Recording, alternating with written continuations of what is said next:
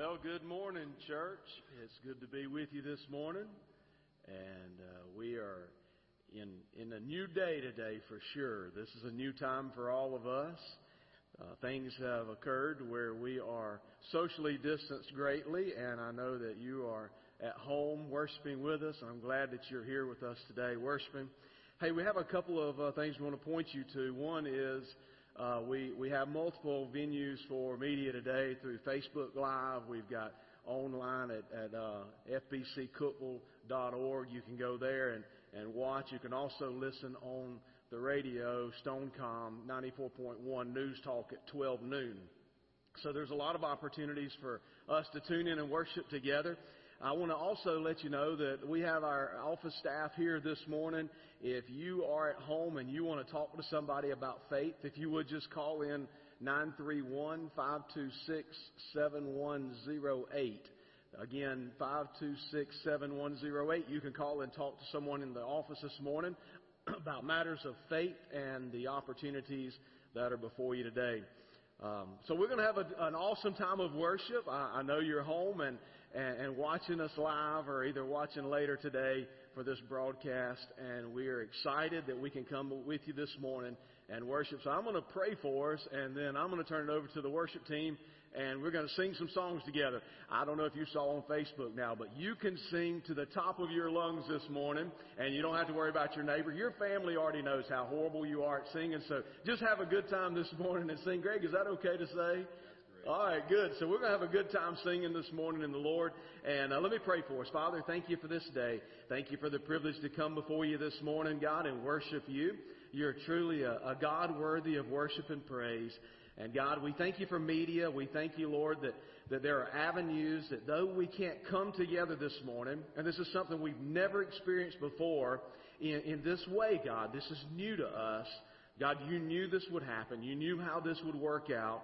And you've given us the technology and the privilege to be able to join together as the church, though not in a sanctuary for worship, though we're in our homes for worship this morning.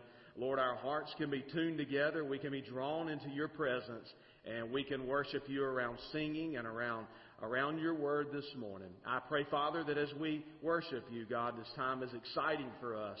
It's new, Lord, that there would be great glory given to you. We pray this in Jesus' name. Amen.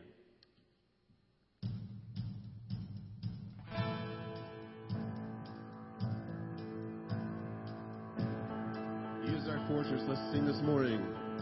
A mighty fortress is our God, a bulwark never failing. Our helper, he amidst the flood of mortal ills prevailing. For still our ancient foes doth seek to work us woe. His wrath and power are great, and armed with cruel hate. On earth is not his equal.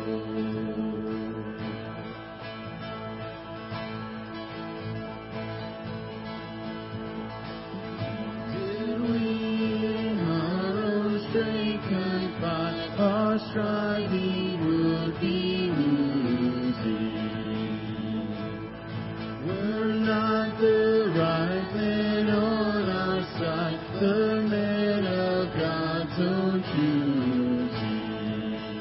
Just as who that may be, Christ Jesus it is He, the Lord of hosts is name, from age to age the same, and He must win the battle.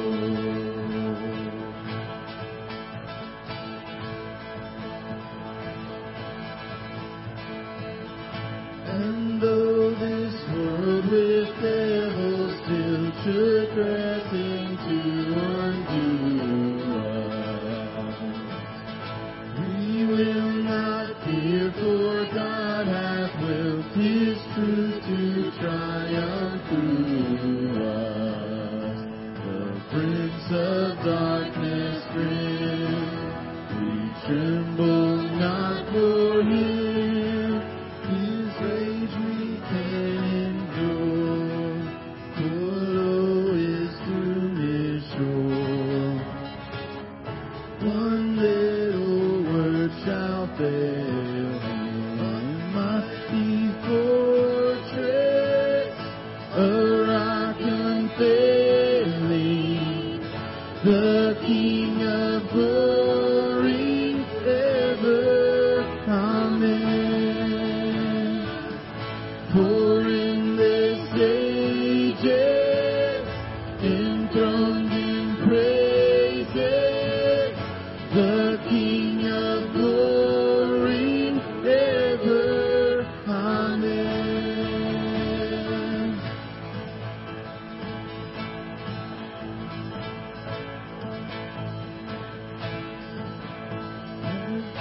That word above all earthly powers, no thanks to him abideth. The Spirit and the gifts are ours through him who with us sideth.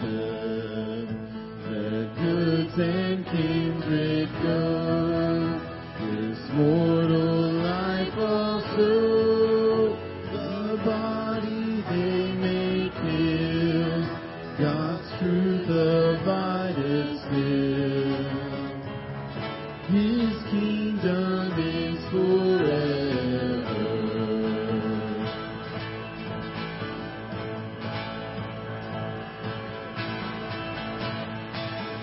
A mighty fortress, a rock unfailing,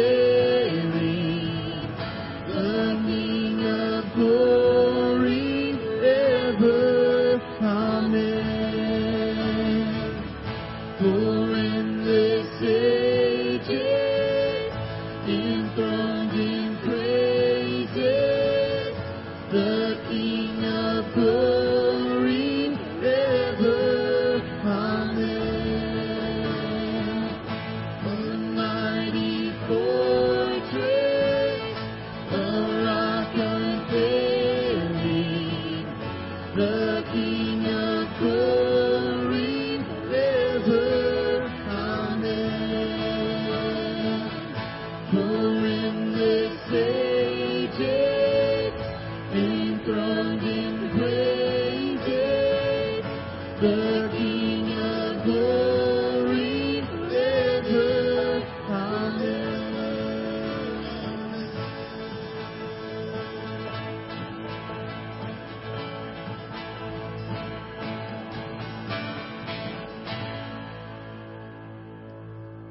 Amen. Can we pray this morning? Lord Jesus, we thank you so much that you are our mighty fortress. In times of uncertainty, in times of chaos, Lord, I know that we here in Cookville went from tornado to coronavirus. And Lord, the one thing that remained constant during that time is you. And Lord, we know that we can come to you, that we can place our faith in you, we can put our hope in you, and God, you're never going to change. So Lord, as your church, may we rise up, may we be bold during these times.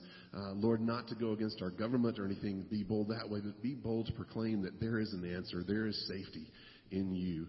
So Lord, as we sing, as we continue to worship you, Lord, you are our audience of one this morning, Lord, bigger than we've ever known, Lord. We're not singing to each other because we're empty.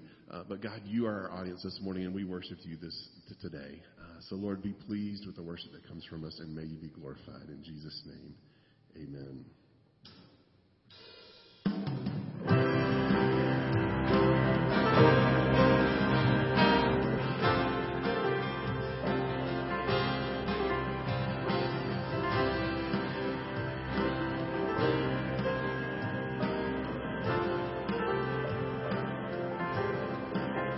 Church, arise and put your armor on.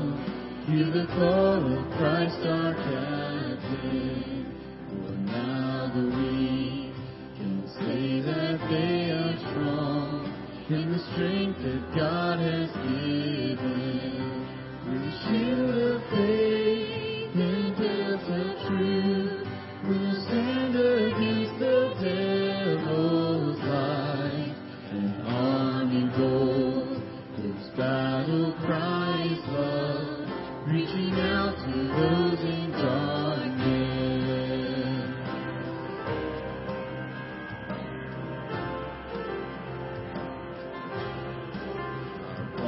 to war, to love the captive soul, but to rage against the captor, and with the sword that makes the wounded whole, we will fight with faith and valor. We face with trials on every side. We know the outcome is secure, and Christ will have the prize for which He died, an inheritance of nations.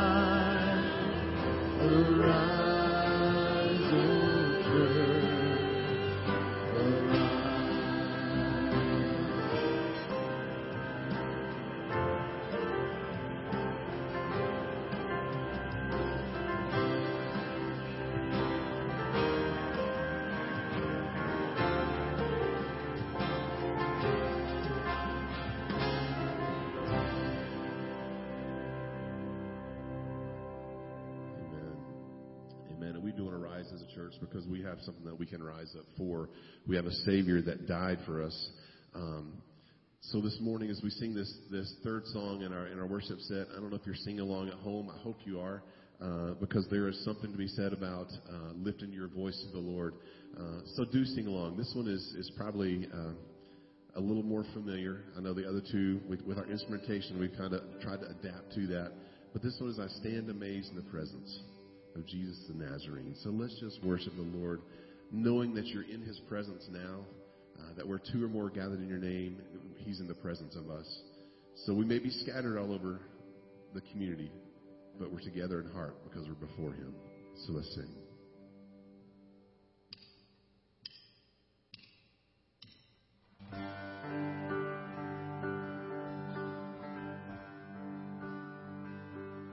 I stand amazed in the presence of Jesus the Nazarene, and wonder how He could love me, a sinner condemned unclean, singing how marvelous, how wonderful, and my song shall ever be. How marvelous, how wonderful is my Savior's love for me.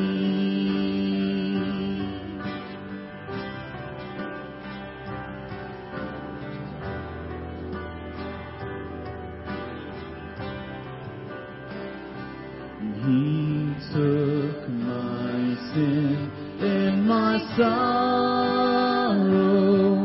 He made them His very own. He bore the burden to Calvary and suffered and died alone, singing how marvelous, how wonderful, and my song shall ever be. How marvelous, how wonderful is my Savior's love for me.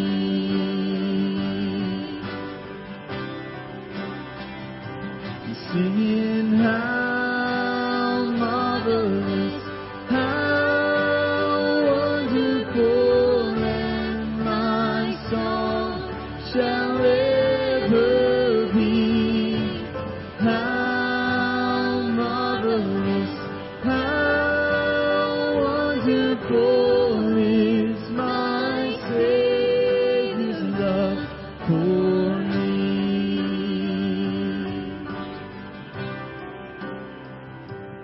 When with a ransomed in glory,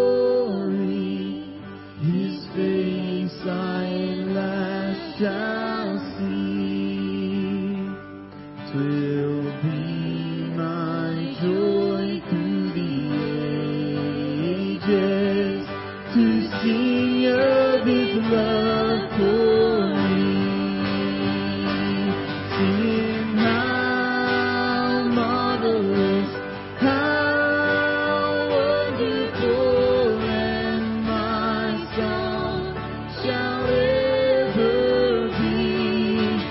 How marvelous, how wonderful is my Savior's love for me. Singing how marvelous, how wonderful, and my song shall ever be. How marvelous, how wonderful is my Savior's love for me. Amen. His love is great for us, and we are thankful to be in His presence and to worship Him. He is a glorious King. And this last song we're going to sing before Scott comes to preach is just a song that really reflects on who the man of Christ is, what He did, how He came, how He suffered for us, how He subjected Himself to this earth, which would basically mean that if He was here on this earth in the past 2 weeks, He would have gone through the tornado. He would have been there in the middle of the coronavirus. He might have healed a bunch of people. That would be great to see him touch and do that. But he subjected himself to that. He was just as vulnerable as we were. So this last song reflects on that. Let it minister to your heart this morning and prepare your heart to receive the word from the Lord today.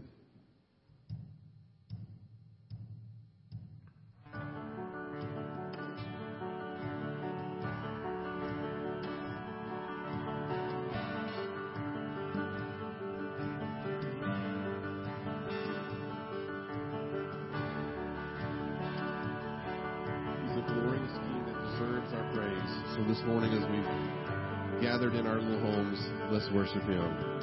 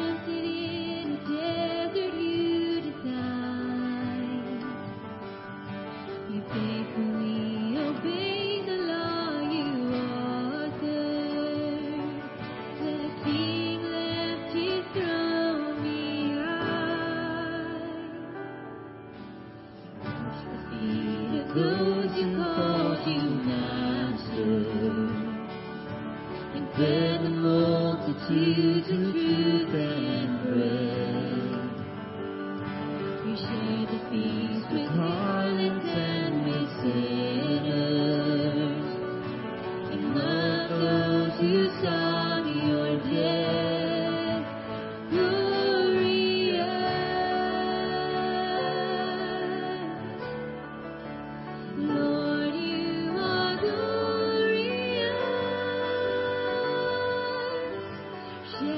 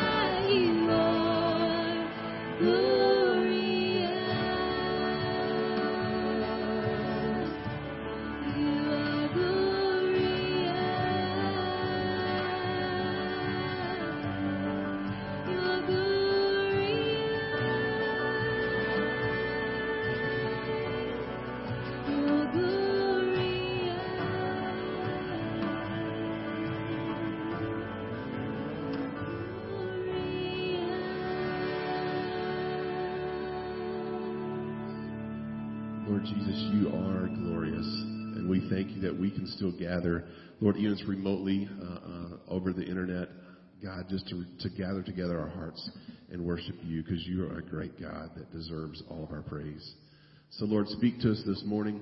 I pray that we would be attentive and receive the message you have for us. In Jesus' name, amen.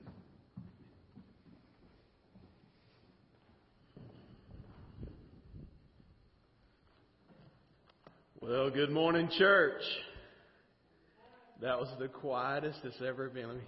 Good morning.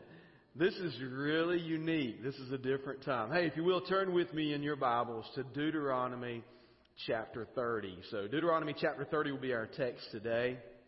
And we've been reading through the Bible chronologically. So if you normally haven't joined in with us, you're coming in at the 5th book of the Bible, Deuteronomy. We finished that book this week, and each week I preach from where we read from. So we read for 6 days as a congregation, and we come together and highlight a text on Sunday morning, generally Sunday night as well, and Wednesday night that capture what we've read.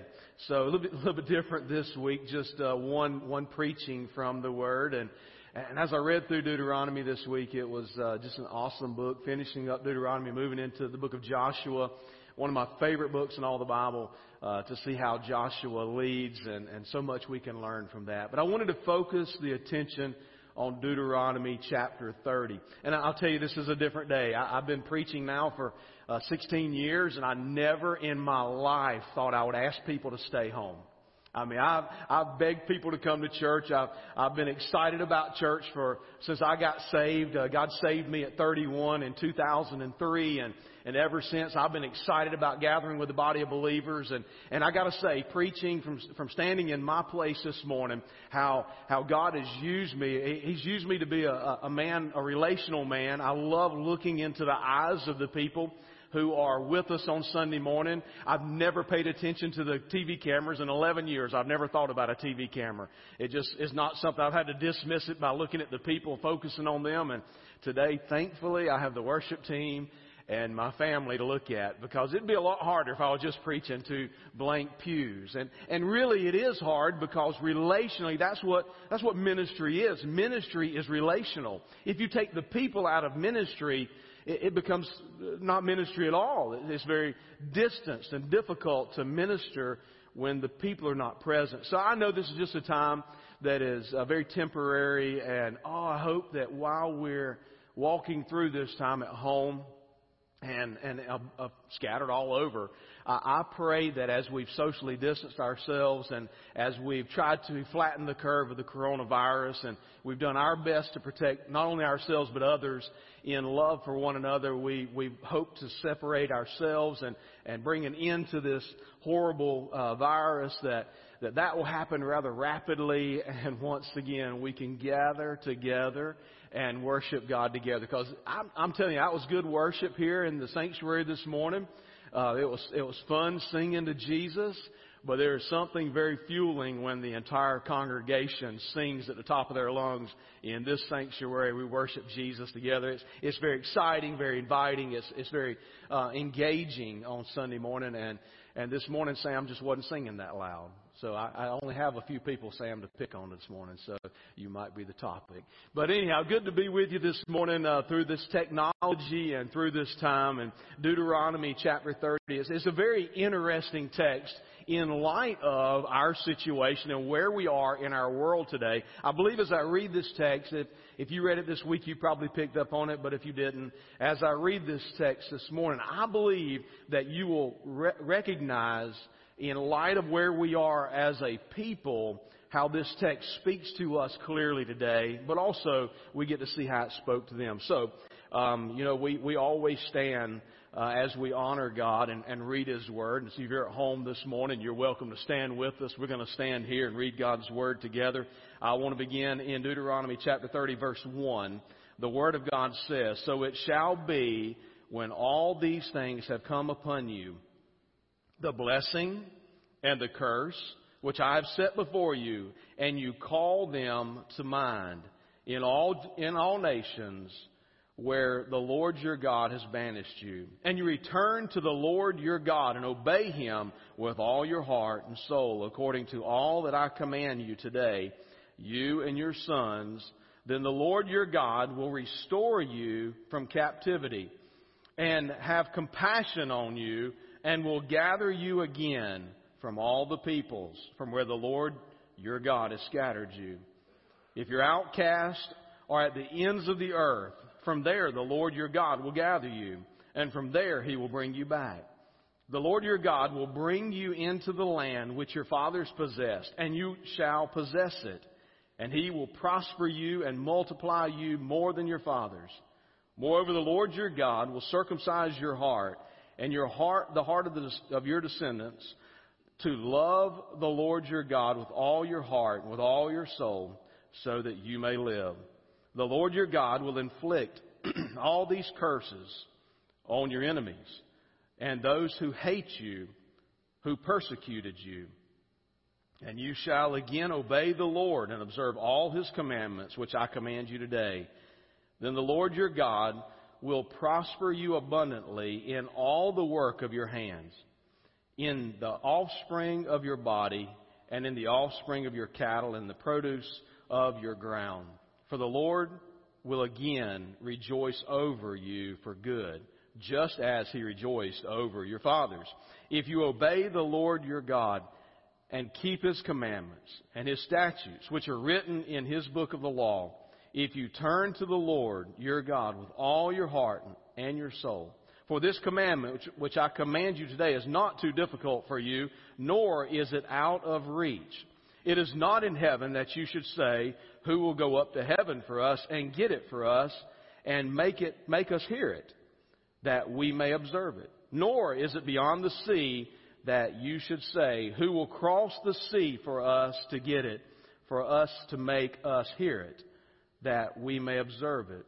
But the word is very near you, in your mouth and in your heart, that you may observe it. Father, we thank you for this day. We thank you, Lord, for your love and grace and mercy, God, which is renewed every day. Thank you, Father, that we can gather in this unique way this morning. God, we can come together in our hearts. We can read your word. We can study your word, Father, and we can allow your word to penetrate our hearts, to bring transformation in our lives.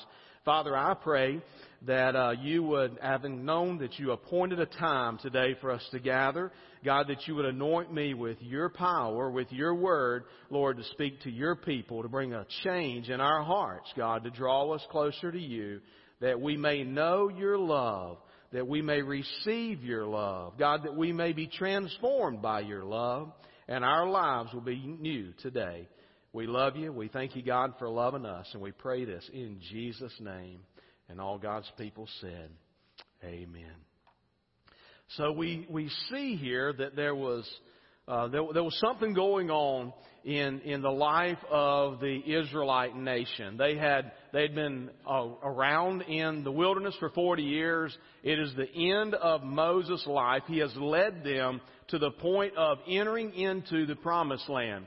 And we have a God who has abundantly made it clear. He's clearly spoken to the Israelite people. He's clearly spoken a testimony to the world of His desire, His will for them, and how He wants to lead His children. We've read 5 books of the Bible, about 86 chapters so far, almost 200 chapters of God's Word so far. And God, in every step of the way, every chapter of that, and especially in these last chapters we read in Deuteronomy, the life of Moses leading the people, we see where God clearly lays before the people how He desires for them to live. So we have a choice that we make, and that choice is a matter of our heart. So we have to choose within our heart how we'll receive this message, just like the people of Israel had to choose how they would receive their message. So after reading these 5 books and reading up to this point, we see that Moses he's not going to go in the promised land. This is the end of his journey with the people. Joshua will take over, and Joshua will lead the people of God into the promised land. And it's kind of like Moses' last speech. I mean, think about it with me. If you had one final word to say to the people you love? If you had one final opportunity, you knew this would be your last chance to speak to people, what would you say? Jesus knew before He ascended into heaven. He knew the day before, that day when He was going to ascend into heaven, the moments before, He spoke some very valuable things to people. He told people, He said, hey, I have all authority in heaven and on earth. Go therefore and make disciples of all the nations, baptizing them in the name of the Father, the Son, and the Holy Spirit, teaching them to observe all that I've commanded you, and lo, I'm with you always, even to the end of the age. Jesus knew that those words would ring true in the hearts of people for all of time. So he was very pointed in sending out His disciples and pointing them in the right direction so that it'd make a difference in their life. And Moses here, he knows that he's not going in the Promised Land. He knows they're on the brink of entering the Promised Land. So he is saying the very last words he can to them, and he's guiding them in their life. And we see as we read through the text that Moses, knowing this God, he has dealt relationally with God, very closely to God, and we see that he has witnessed the hand of God in so many things. We know that Moses understood God to be a couple of things I've talked about several weeks in a row. And I want these to ring true in our heart. As we read the text, we see God is a spectacular creator. He is a spectacular creator. Everything that God has created is spectacular. It's amazing what God's created. Not only is He spectacular creator, but because He created all things, He is supreme ruler. Because He created them, He has rule over them. Don't miss that. God created everything, so He is ruler of everything. So He's supreme in His ruler. Not only that, He is the sovereign judge of everything. Because He is spectacular creator and created, He's supreme ruler over it. He is the one that gets to judge how things are working. So He becomes a sovereign judge. But I think the greatest point we see about God when we think of God, and Moses saw, and the people of God, when they pause for a second, would see about God, is that He is Savior and Redeemer. And He desires to redeem His people. So in the very heart of the message that we see Moses is speaking, communicating to the people of God as they're entering this new land, the last words he gets to say to them, he says, He is a Redeemer. And He is redeeming you. He made a promise to Abraham, Isaac, and Jacob, and God's good for His promises. And He's very faithful to those promises. And He is going to redeem the people that He has chosen to come forth and go into this land. He's going to redeem them. And He lovingly placed boundaries for each of us to recognize in our life that we would not cross those boundaries and not find ourselves living apart from the will of God. But God knew that the people would not live perfectly to His will. He knew that. So he had abundantly explained to His children how they were to live in the Word of God. But God knowing all things, knew that His people would not always live to His will. So God placed before the Israelites, very clearly they could see in the previous chapters, the blessings and the cursings. Those things that were a blessing to the people, the privilege to live by the mighty hand of God, the overflowing giving nature of God, to be blessed by God and in all things, but also they witnessed the curse. They witnessed how Pharaoh and led Egypt, and how when they lived in Egypt, God placed the plagues on the people, and they saw that. They witnessed this. They witnessed the curse throughout and their journey, but they also witnessed the blessing. They witnessed the fact that their clothes never gave out or ran out. Their food never gave out or ran out. They were provided for in the land as God led them. So we see that God blesses His people. We see that God is capable of bringing the curses to people who are resistant to God's will. I want you to notice something in this text.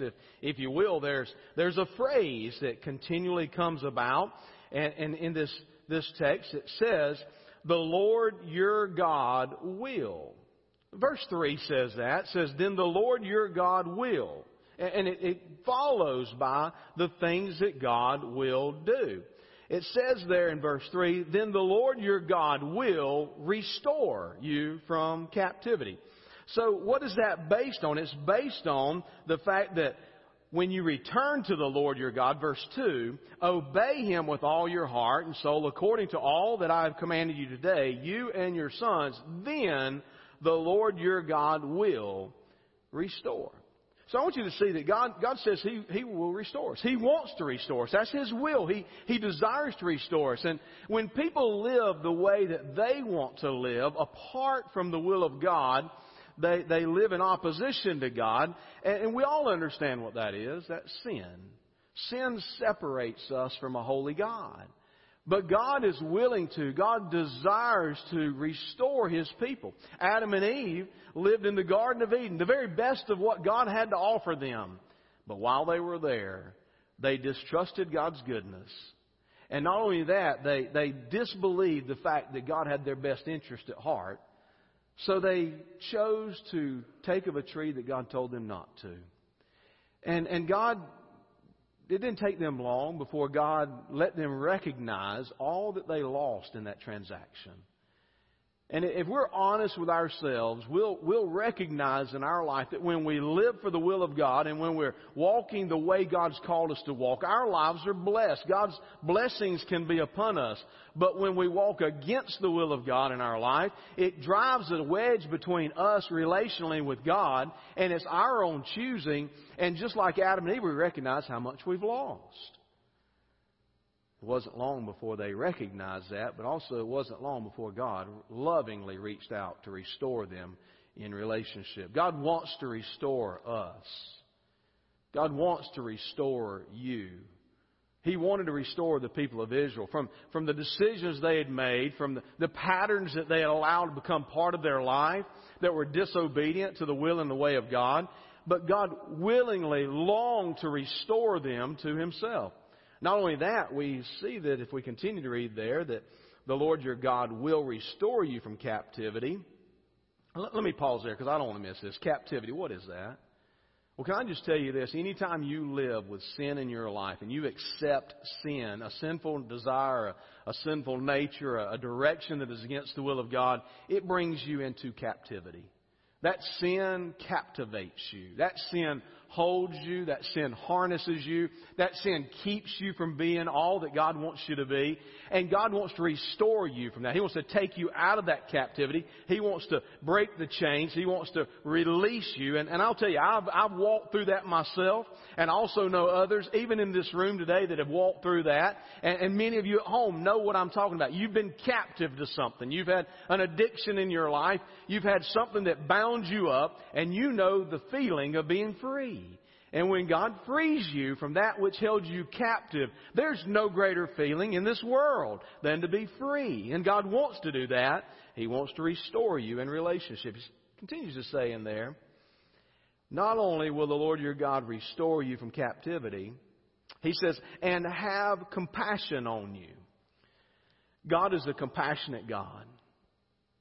God is not looking at your life, knowing that you have disobeyed God, and all of us have, for all have sinned and fallen short of the glory of God. It's not just you, it's not just me, it's all of us have done that. But God looks upon your life, and with compassion, just like with the Israelites, though they had, how many times have we counted in the last weeks that they have just totally gone against the will of God?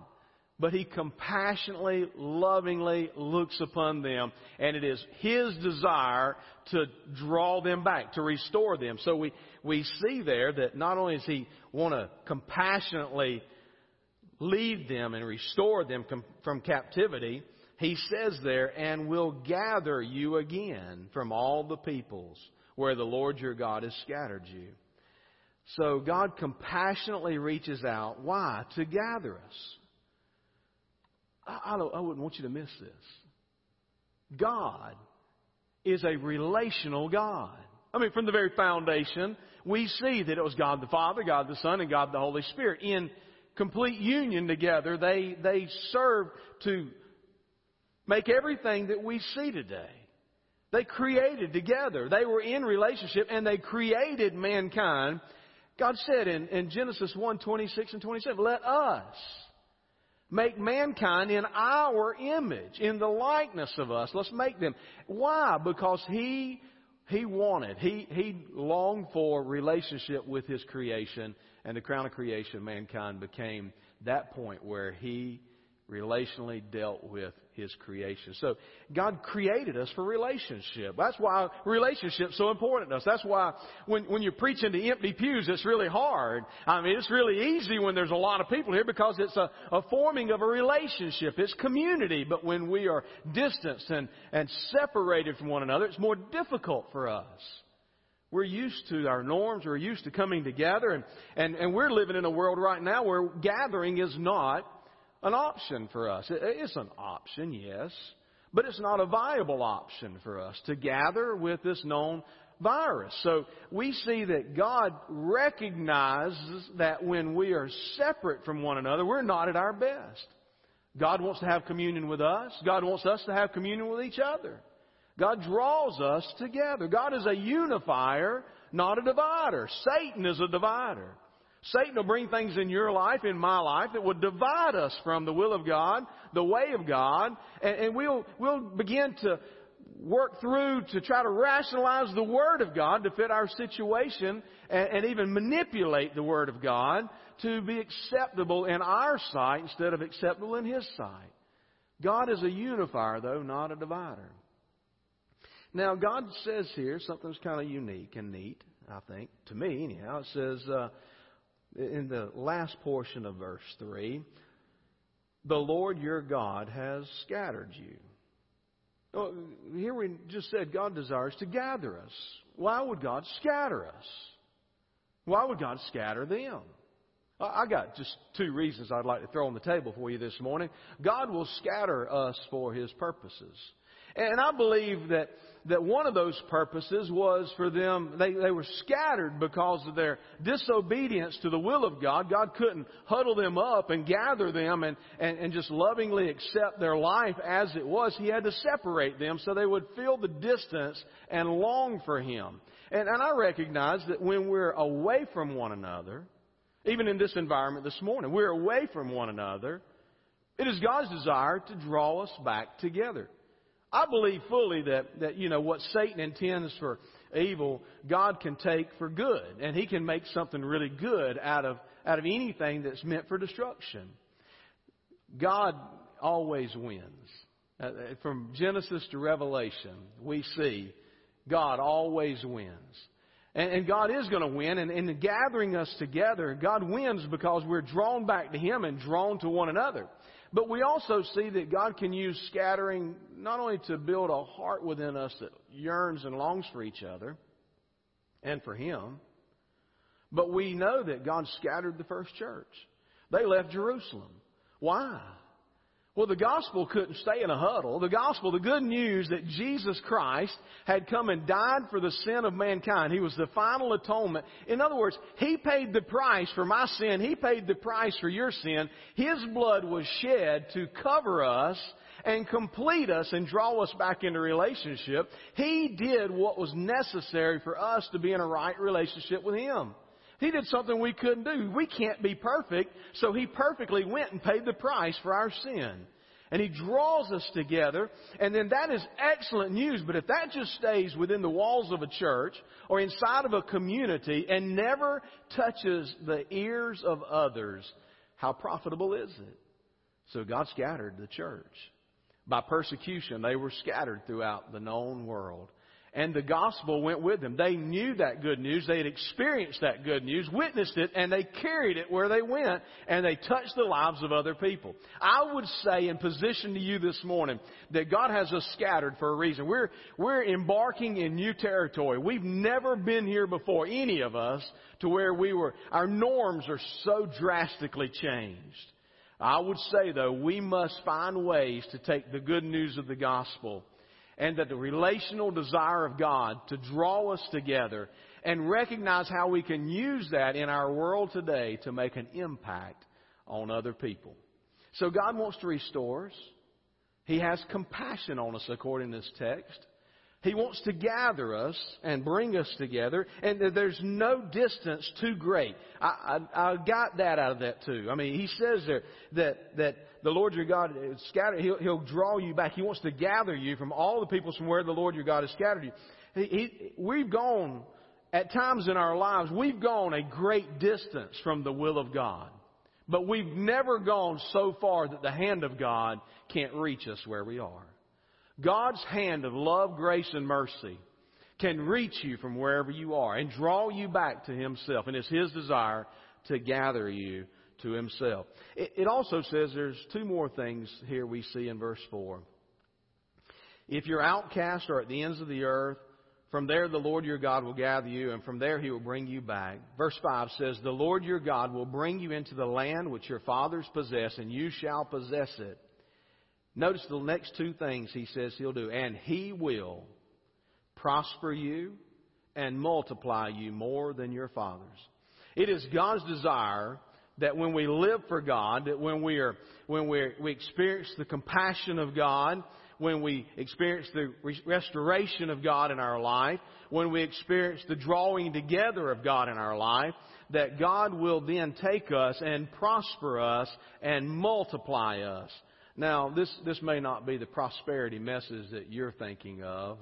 That is, as long as I got a lot of good stuff in my back pocket or in my house or in my world, then everything must be good. But God will prosper you. He will make your efforts of all things. He even goes into you'll be blessed as a people. You'll multiply. You'll be blessed in your crops. The produce of your ground will provide for you. You'll be blessed in your herds. They'll multiply as well. But God is saying that when He'll prosper us, He'll multiply us. He'll have no bars held back. He'll give us all things that we need to provide for us in our life. So we see this, that when we return to God, when He allows us to return to Him, He has compassion on us to gather us, to prosper us, and to multiply us. And in order to achieve these 5 things that we see in the text, God says He will do a couple of more things. Look at this. Verse 6 says, moreover, the Lord your God will circumcise your heart. The Lord your God. Don't miss that. Now, the Lord, that's who's doing it, your God. When He is your God, what is He going to do? In order to return, to have experienced the compassion of God, to be gathered into His presence, to be prospered and multiplied, it says there in verse 6, the Lord your God will bring you, verse 6, moreover, the Lord your God will circumcise your heart and the heart of your descendants. So there is a cutting away. There are things that have attached themselves to our life. We've allowed things in our life. We've allowed practices and we've allowed sinful desires to take a root in our life. And God says that there must be a circumcision of the heart. I want to read for you in the book of Hebrews chapter 4.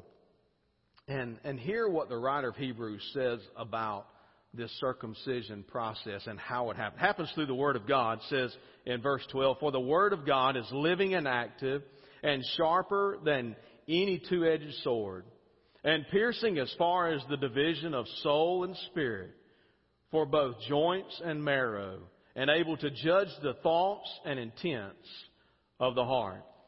God knows that in order for us to be the people He wants us to be, there must be a circumcision of our hearts. There must be a removal of some things, a cutting away. And the Word of God, when we read the Word of God, it brings us to the place where we are face to face with God, and we have to recognize what the will of God is, what the way of God is, and how the Word of God can work in our hearts to bring about that circumcision.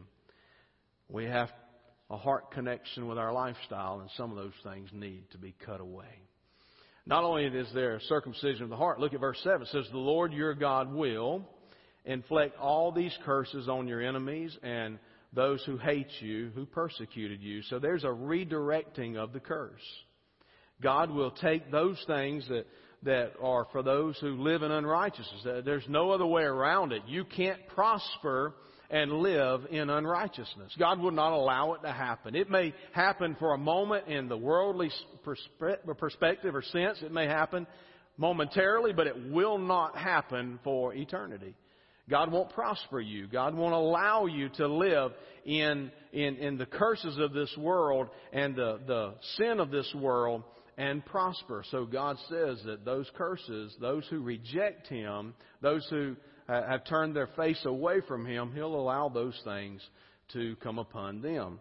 And then He says in verse 9, He says, the Lord your God will prosper you abundantly in all the work of your hand, in the offspring of your body, and in the offspring of your cattle, and the produce of your ground. And the Lord will again, catch this, the Lord will again rejoice over you for good, just as He rejoiced over your fathers. So the Lord will circumcise our hearts.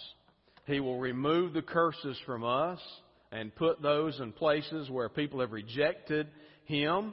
And He will rejoice over His people who have drawn back into His presence, who have returned, who He's had compassion on, who He has gathered, prospered, and who He has multiplied. It is God's will. It is God's will to draw us together. It is God's will for that. We see in verse 10 it says, if. Just a little word there, if. So that tells us that God's desire is to do these things, but there's a condition.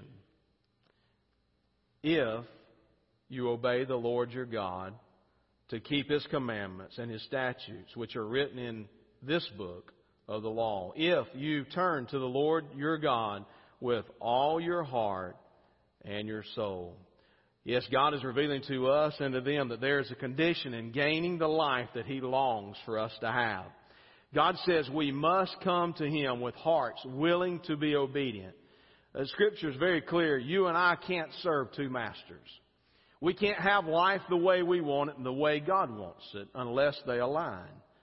We have to have the circumcision of our heart, the cutting away of the things in our life that God doesn't want for us. We have to allow Him and His Word to change and transform us, to bring us into His likeness. And He says there, if you obey. So there's obedience involved in this.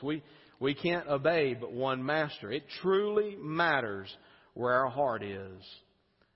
And God is calling us to Himself. He's calling us to come back to Him. I want to read verse 11 through 14 here as we conclude and see this. For this command which I command you today is not too difficult for you, nor is it out of reach.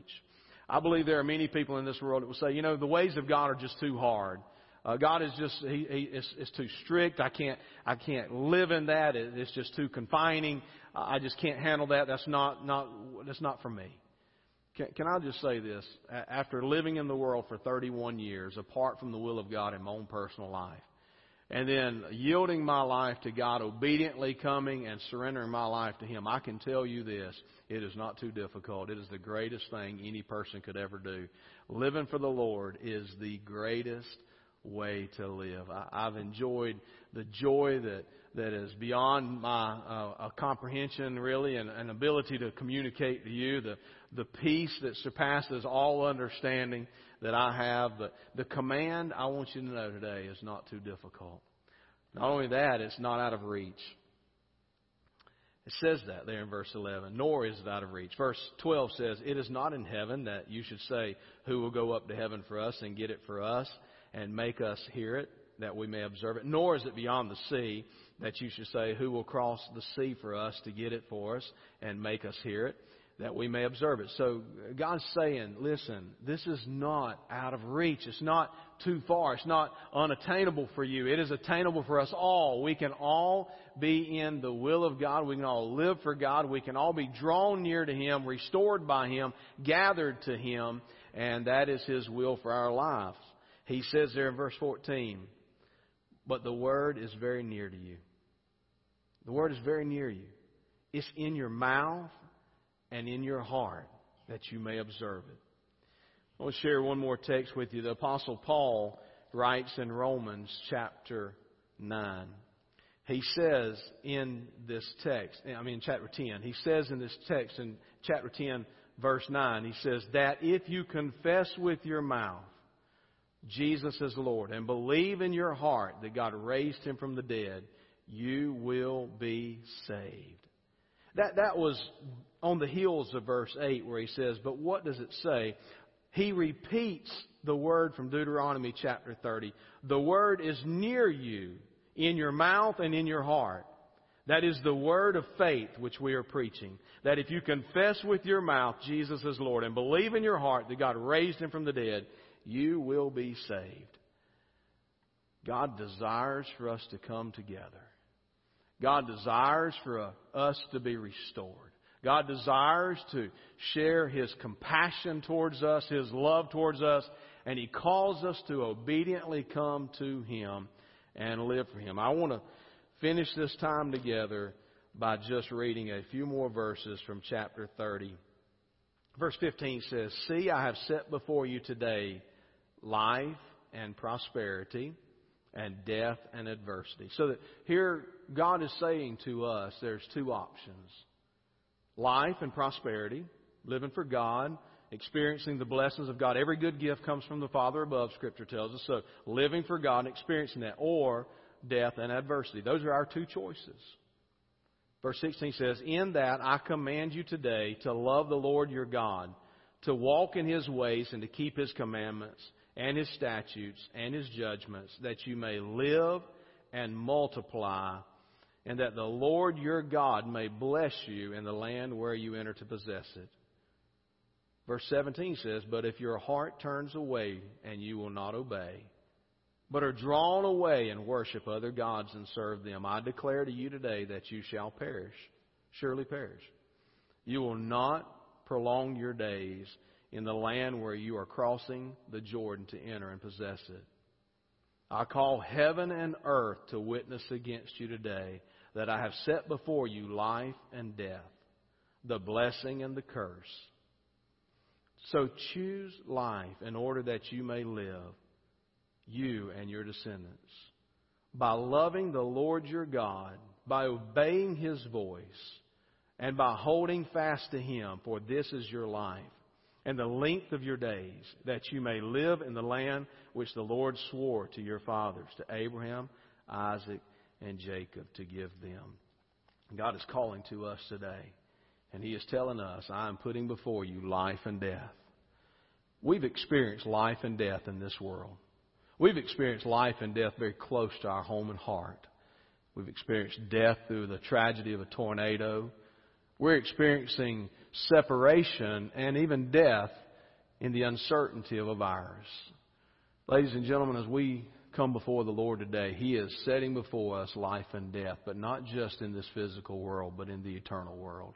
And we must make a choice today, whether we want to live in life with God, or whether we're okay with walking away from God and experiencing death and devastation. It's not out of reach for you to live in life and the prosperity that God has for you, His blessing on your life. It's not out of reach, but you have to reach out for it. See, the return in that text, if you go back and read in Deuteronomy 30, when He calls them to return, the return was on them. They had to return. God didn't drag them back. They had to return. Let me ask you, no matter where you are today, how far you've drifted from the will and the way of God, will you return to Him?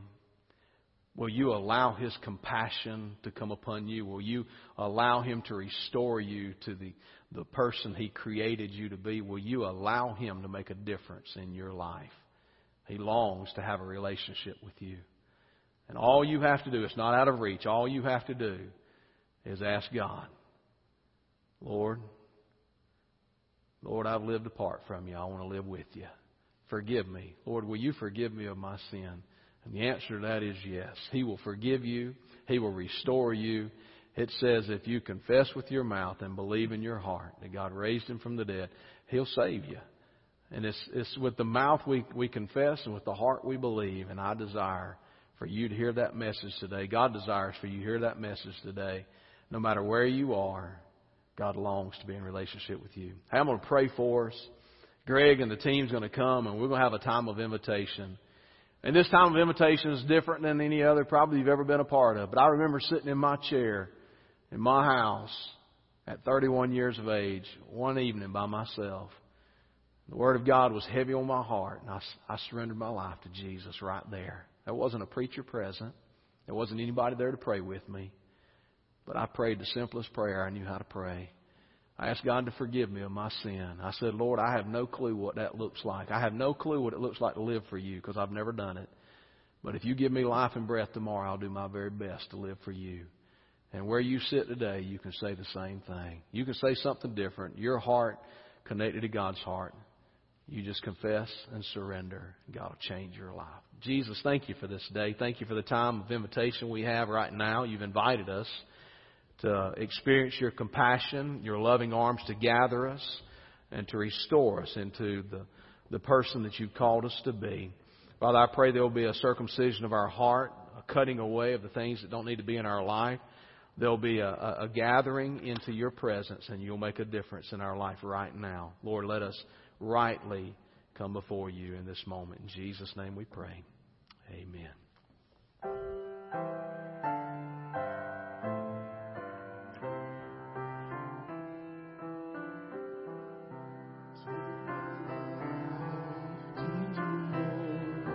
Take my life, lead me, Lord. Make my life useful to Thee. Take my life, lead me, Lord. Take my life, lead me, Lord. Make my life useful to Thee. Take my life, teach me, Lord. Take my life, teach me, Lord. Make my life useful to Thee. Take my life, teach me, Lord. Take my life, teach me, Lord. Make my life useful to Thee. Here am I, send me, Lord. Here am I, send me, Lord. Make my life useful to Thee. Here am I, send me, Lord. Here am I, send me, Lord. Make my life useful to Thee.